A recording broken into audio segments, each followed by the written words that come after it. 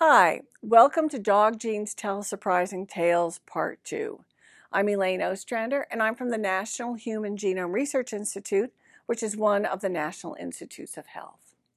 So today we're going to be talking about disease, and we're going to try and relate what we've learned about disease in dogs to what we need to learn about disease in humans. So let's start by reminding ourselves how much dogs and humans share both genetic and genomic features, and as a result, several advances as well. So dogs and humans share a lot of the same medical concerns. There's very similar disease risk for most of the common disorders. The disease presentation, again, for most disorders is very similar, and that includes the underlying pathology. And how dogs and humans respond to various treatments is also quite similar. Dogs and humans also share a lot at the genetic level. The organization of the chromosomes and the genes is pretty much the same. So the same genes are in the same order on chromosomes. The dog genome is just divided into more chromosomes. Over the years, my lab, together with that of collaborators, has been able to build maps that have allowed us to navigate the dog genome very, very efficiently. There are a large number of genomic resources that are available for doing dog genetics today. Over 800 dogs have had their genome fully sequenced. And this data and portions of this data have become very useful at finding disease genes or genes that control virtually anything that we care about in dogs. Studies of disease in dogs have illuminated similar conditions in humans, and those include cancer, autoimmune disease, neurologic disease. Really, anything you care about in human health, we care about in veterinary health. And today we're going to focus our discussion on cancer. So I've listed for you here the top 10 diseases that we see in dogs, and you can see at the top of the list is cancer. And that's because about 1 in 3 dogs will get cancer in their lifetime, which is pretty similar to what we see in humans. So this is really a major concern in veterinary medicine. So we're going to go through some examples that illuminate some of the points I think are important. And we're going to start with a disease called canine hereditary multifocal renal cystadenocarcinoma carcinoma and nodular dermatofibromatosis. I know that's pretty much a mouthful, but we'll just call it RCND. So this is a disease that we see in German Shepherds, and it's an autosomal dominant form of kidney cancer.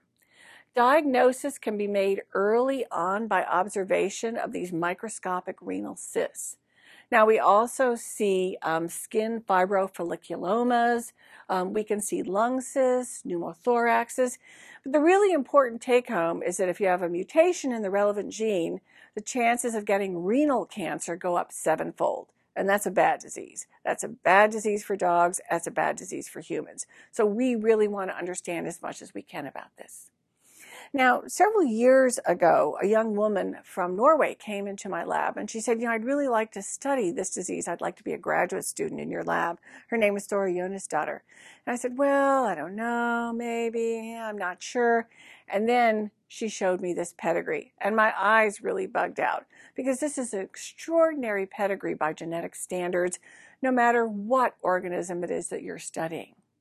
So in this pedigree, as always, the circles are females, the males are squares, and those individuals that are affected, like this one here, are colored in black. And in fact, it's this individual with the red circle who's responsible for all the problems. So he's affected with the disease, and he spent time with an awful lot of females.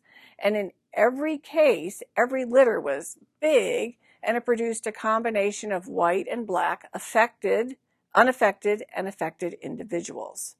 So when I looked at this pedigree, I realized, oh my gosh, we should be able to find the disease gene just using one single pedigree because this pedigree is so remarkable. And indeed, that turned out to be the case.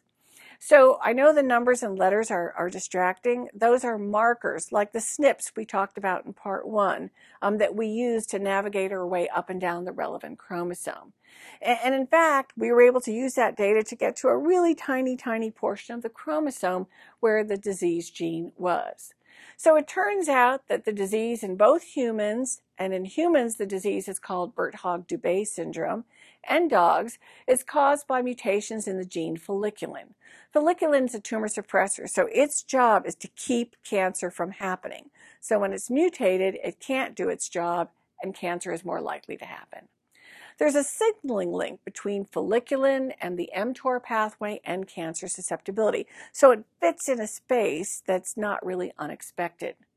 Now, this is an interesting case because the gene region or the locus was first found in dogs, but the actual mutations were found in humans. So it's a great example where putting together data from humans and dogs really allowed us to make a very rapid advance in a disease that was both interesting and really important.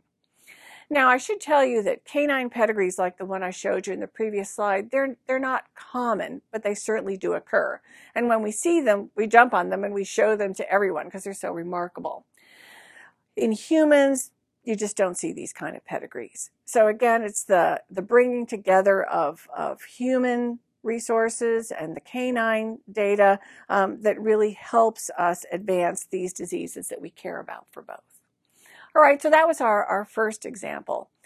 It's also true, and as many dog owners will tell you, that there are many breeds that have elevated risks for specific cancers. So for instance, osteosarcoma is particularly common in Scottish Deerhounds, Irish Wolfhounds, very long-lived breeds, Great Danes, and Rottweilers. Bladder cancer we see in the Scottish Terrier, the West Highland White Terriers, and the Shetland Sheepdogs. Histiocytic sarcoma in the Bernese Mountain Dog and the flat-coated Retriever. As a matter of fact, 25% of each of those breeds are going to go on to die of the disease. It's a terrible disease for those two breeds. Gastric cancer we see in the Belgian breeds, and we see it in the Chow Chow shown here. This is a very lethal disease in humans. It's a very lethal disease in dogs. Veterinarians tell me that diagnosis to death in dogs can really just be a few weeks. So that's one we'd really like to understand as well. So we're going to talk a little bit about invasive bladder cancer. We want to identify the loci, the genes, and the variants that predispose dogs to invasive bladder cancer. And we're going to do it using some population structure-based approaches. So we want to specifically find the loci that increase risk of getting the disease and the drivers in the tumors that make those tumors so successful. And ultimately, of course, we like to be involved in developing diagnostics for invasive transitional cell carcinoma of the bladder, which we're going to be calling INVTCC. And my lab has also been involved in a transcriptome analysis of invasive transitional cell carcinoma of the bladder tumors to help identify predictive features as well as drivers of that tumor progression. These are the three breeds that are at pretty much the highest risk of getting the disease. And over here I have the Scottie. If you're a Scottish Terrier, your odds of getting the disease are 22-fold higher than the average mixed breed dog walking down the street. 22-fold higher. There's some amazing genetics buried in that breed. All right, so from a human genetics viewpoint, why do we care? Well, in humans, the same disease, the cause is unknown in about 50% of people who get it. Frontline therapy, removal of the bladder, is a complex and it's an expensive operation. At least half of the patients who undergo cystectomy will subsequently die of metastatic cancer. Now there are chemotherapeutic approaches. They can initially be successful, but resistance then usually ensues. And there's really no second-line treatment. Metastases is common, and the median survival times really haven't changed in the last 20 years. So we like dog models. It's really the best model for human invasive bladder cancer for the reasons that are listed for you here. So it is spontaneous. This isn't something that has to be induced like a lot of mouse cancers. The age of onset, symptoms, drug response, site of metastases, and pathology are all very, very, very similar between humans and dogs. So one of the first things that we did was to look at a series of tumors. These were bladder tumors provided by a very valued collaborator, Debbie Knapp, from a series of different dog breeds. And when we looked at them, we found that 85% of the tumors carried a mutation in a gene called BRAF. And the mutation, every tumor was at the exact same position. It was amino acid 600, and it was this valine to glutamic acid change. So that set off all kinds of bells, because mutations in the exact same gene, in the exact same position, are really important in human cancers. As a matter of fact, we see them in about 40% of melanoma tumors. We see them in thyroid cancers as well as in colorectal cancers. In humans, if you have this mutation in your tumor, it's associated with poor outcomes, and the same thing is true in dogs.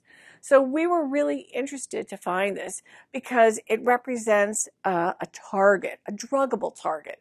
So now for canine bladder cancer, we have some ideas about how to treat it, because there are drugs developed for human melanoma and others that directly target this particular mutation. So we now have a route to advancing our studies. This result also gave us a route into some diagnostics. So we've been doing sequencing of urine samples from dogs who have this disorder, and we can tell pretty early on if a dog in fact has bladder cancer, and we have a sensitivity where if there's even one mutation, one mutant sequence read in the background of 10,000 normal reads, we can pick it up. So this is a place where genomics has really, really helped us advance something about a disease that we care about a lot in canine health. It's pretty common, and in human health as well. Now, the last tumor I want to tell you about is called transmissible tumor. As a matter of fact, I call this part of the talk the long and lonely life of a canine venereal transmissible tumor, because this is a venereal tumor. So this is what we call a clonally transmissible parasite. Now, not parasite like a virus or a bacteria or a little bug crawling around. This is a transmissible cancer. So there was a single founder who we'll talk about thousands of years ago who originally got the tumor, and the tumor has now spread from dog to dog to dog to dog via sexual transfer. So that is, one dog has the tumor, and it spread to the other dog by the transfer of malignant cells. So that's kind of scary, isn't it? It's endemic everywhere in the world except Antarctica. It is the world's oldest known continuously propagating somatic cell lineage. We know it's been around for thousands of years. Now, it's transmitted during a month-long period of evasion from the host immune defenses, and then it can later be eliminated. Sometimes it's lethal, sometimes it's not. We're going to talk about those host immune defenses in just a moment. What's important is that all of the tumors, all the dogs running around in the world with the tumor today, if you look at their tumor sequence, you can see that they have shared origins. There's a lot of places where there are haplotypes or sequence that's identical. So they have a very strong genetic identity, we would say, with one another. And it's markedly distinct from what we call their transient host. The transient host is a dog who walked into the clinic who had the tumor. So we can look at DNA sequence and we can distinguish those things.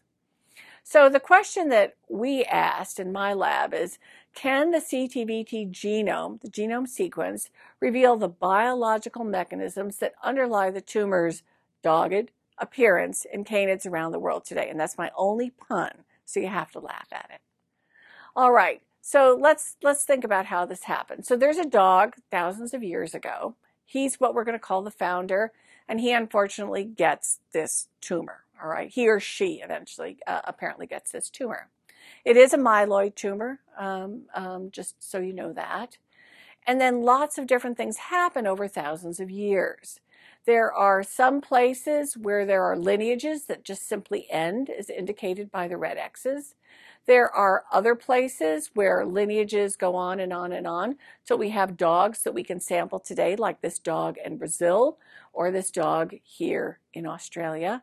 And there are other places where lineages started and they just ended. So when we began this study, we only had two things. We had the DNA sequence of a dog, the tumor sequence of a dog from Brazil, and we had the tumor sequence of a dog from Australia. We did not have the sequence of the actual dogs. We only had the sequence of their tumors. And what we wanted to do was figure out what it was that was allowing this tumor to be so successful. So in order to do that, we had to separate the ancient canine genome from the somatic genome, or the tumor genome.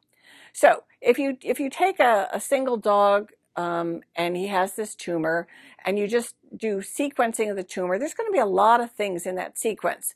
There's going to be DNA sequence from the host, the dog that walked into your office. There's going to be DNA sequences from the ancient founder. There's going to be DNA sequence from the tumor. There's going to be lineage-specific mutations. There's going to be some systematic errors. It's going to be a mess.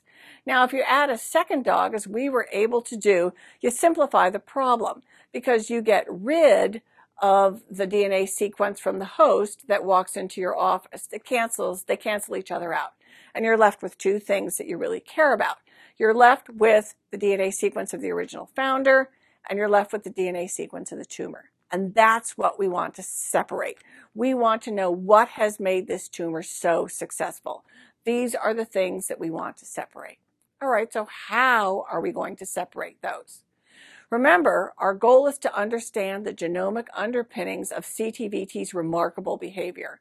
So we really want to figure out what we can learn about the origins of CTVT, and we also want to learn something about that original dog in whom the tumor first occurred. Of course, that dog's been dead for thousands and thousands of years. Now, this wasn't available at the time we did this study, but studies like this are really enhanced now by the fact that there's a worldwide consortium that's formed called Dog10K. So the goal of Dog10K is to sequence 10,000 dog genomes in the next 5 years. And there are people from 18 countries, from 18 members from 9 different countries who are part of this consortium, and they're listed for you here. So this is a really exciting collaboration in canine genomics, and it's going to make the kinds of studies I'm going to tell you about in just a moment an awful lot easier. All right, so how are we doing this? Well, remember, we're going to be starting out over here with the founder, who, we don't have anything from him, but we have the sequence of these 2 tumors. And because we have 2 tumors, the potential number of mutations, insertion deletions, structural variants, single nucleotide variants is initially potentially very large, but it reduces when we compare the sequence of these 2 tumors. And so then we can go ahead and we can take those variants that we see down here, and we can say, do we find them in our catalog of whole genome sequences of hundreds of dogs that our lab has assembled? Now, these are dogs that have been sequenced all over the world, and we've assembled the data. If the answer is yes, well, that's probably part of the sequence of that original founder. And if the answer is no, that's what we care about. Those are probably some of the mutations that occurred in that original tumor that made it so spectacularly successful. And what do those mutations turn out to be? Well, there turn out to be mutations in all aspects of somatic participation in immune surveillance. So every part of the immune system that's important in recognizing self versus non-self has been destroyed over the years by this tumor. And so it's exquisitely adapted to its niche as a transmissible allograft. Our immune system, or the dog's immune system, doesn't recognize it as foreign. So it just marches along doing its tumor thing because it has so wisely knocked out anything that would make the host's immune system recognize it as foreign. Now, this work was done largely by Brennan Decker and Brian Davis in my lab, and Brennan was a graduate student. And at this point, he wrote up a lovely paper on this and told me he was going to graduate. And I said, well, I really want to know a little bit about that first dog thousands of years ago, that original canine. And he said, who cares? And I said, I care. You have to do it before I'm going to let you graduate. And so what Brennan did is he took the DNA sequence from those 2 tumors that we had, and he put it on a phylogenetic tree, as you see here. But in this case, what he did was he used DNA sequence to build that whole phylogenetic tree. And it turned out that original dog, the original dog who had that very first mutation, is a Siberian Husky, because the 2 tumor sequences grouped on the phylogenetic tree with the Siberian Husky. So that's really interesting. because the disease is something that occurred after domestication. It didn't come up in the wolves. It didn't come up in the coyotes. It's something that came up post-domestication. So somewhere in that 13 to 30,000 year range, that's when this disease actually developed. We still see it today. We still see it all around the world today. And it's a topic of intense interest. Now, transmissible tumors are something we worry about in humans. We don't have them. We don't have them yet. There are a couple of other examples where they occur. You may have heard about the story in Tasmania with the Tasmanian devils. And they also experience a transmissible tumor. And in fact, their tumor is quite aggressive. It's a facial tumor. And it can affect breathing, it can affect eating, and it's largely responsible for the rapid movement of the Tasmanian devil towards extinction. So that's a place where we really care about it. And there's also been reports in some marine life of having transmissible tumors. So it'll be interesting to see how all these stories evolve in the coming years.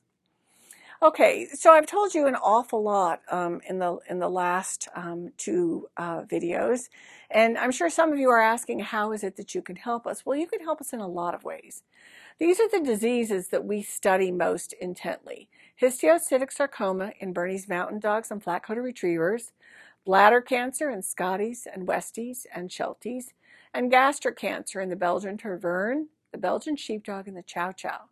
So if you have dogs who have any of these disorders, please contact us, and I'll tell you how to do that in just a moment, because we would love to get a sample from your dog and include them in the Dog Cancer Genome Project.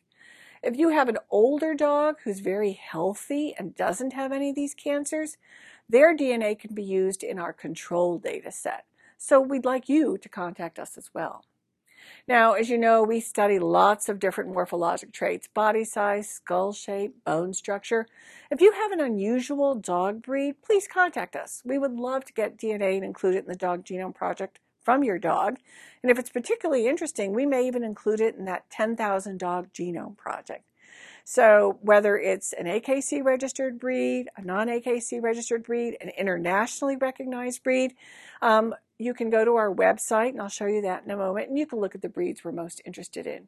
And of course, we're always interested in breed history and phylogeny. So look at some of our data. Again, it's available on our website. And if you, again, have an unusual breed that you think fits a niche that we haven't addressed, please contact us. We'd love to get a sample from your dog. So today, these were some of my favorite dog breeds, and these are some of the ones that we've done quite a bit of study on. But there's an awful lot that we don't know yet about domestic dogs. And this is, as I said at the beginning, the largest experimental collaboration that's probably ever been undertaken between scientists and the general public. So we'd really love your contributions. All right, so in the last several minutes, I've tried to show you that dogs are a great system for the study of both simple and complex traits. In the previous 30 minutes, we talked about morphology, and I showed you how canine morphologic studies illuminate multiple genes and pathways that are of interest to people studying really any aspect of mammalian biology. An important and reoccurring theme in dogs is that most phenotypes are controlled by a small number of genes of large effect. And that's different than humans, where most phenotypes or traits are controlled by a large number of genes of very small effect. And finally, there are people in our community studying every disease you can possibly imagine. My lab studies cancer, and that's because canine cancers can help us understand the genetic underpinnings of human cancers. So here's our contact information. The person in our lab who collects all of our samples and will send you a kit that you can give to your veterinarian, who will then collect a sample, is Andrew Hogan up there. His contact information is listed for you, and our website is listed for you as well. So thank you for joining me today. I hope you've learned something new about your dog or about any dog that you care about. And I hope you can think about some interesting ways in which you could be part of our big collaboration and our dog genome studies. Thank you.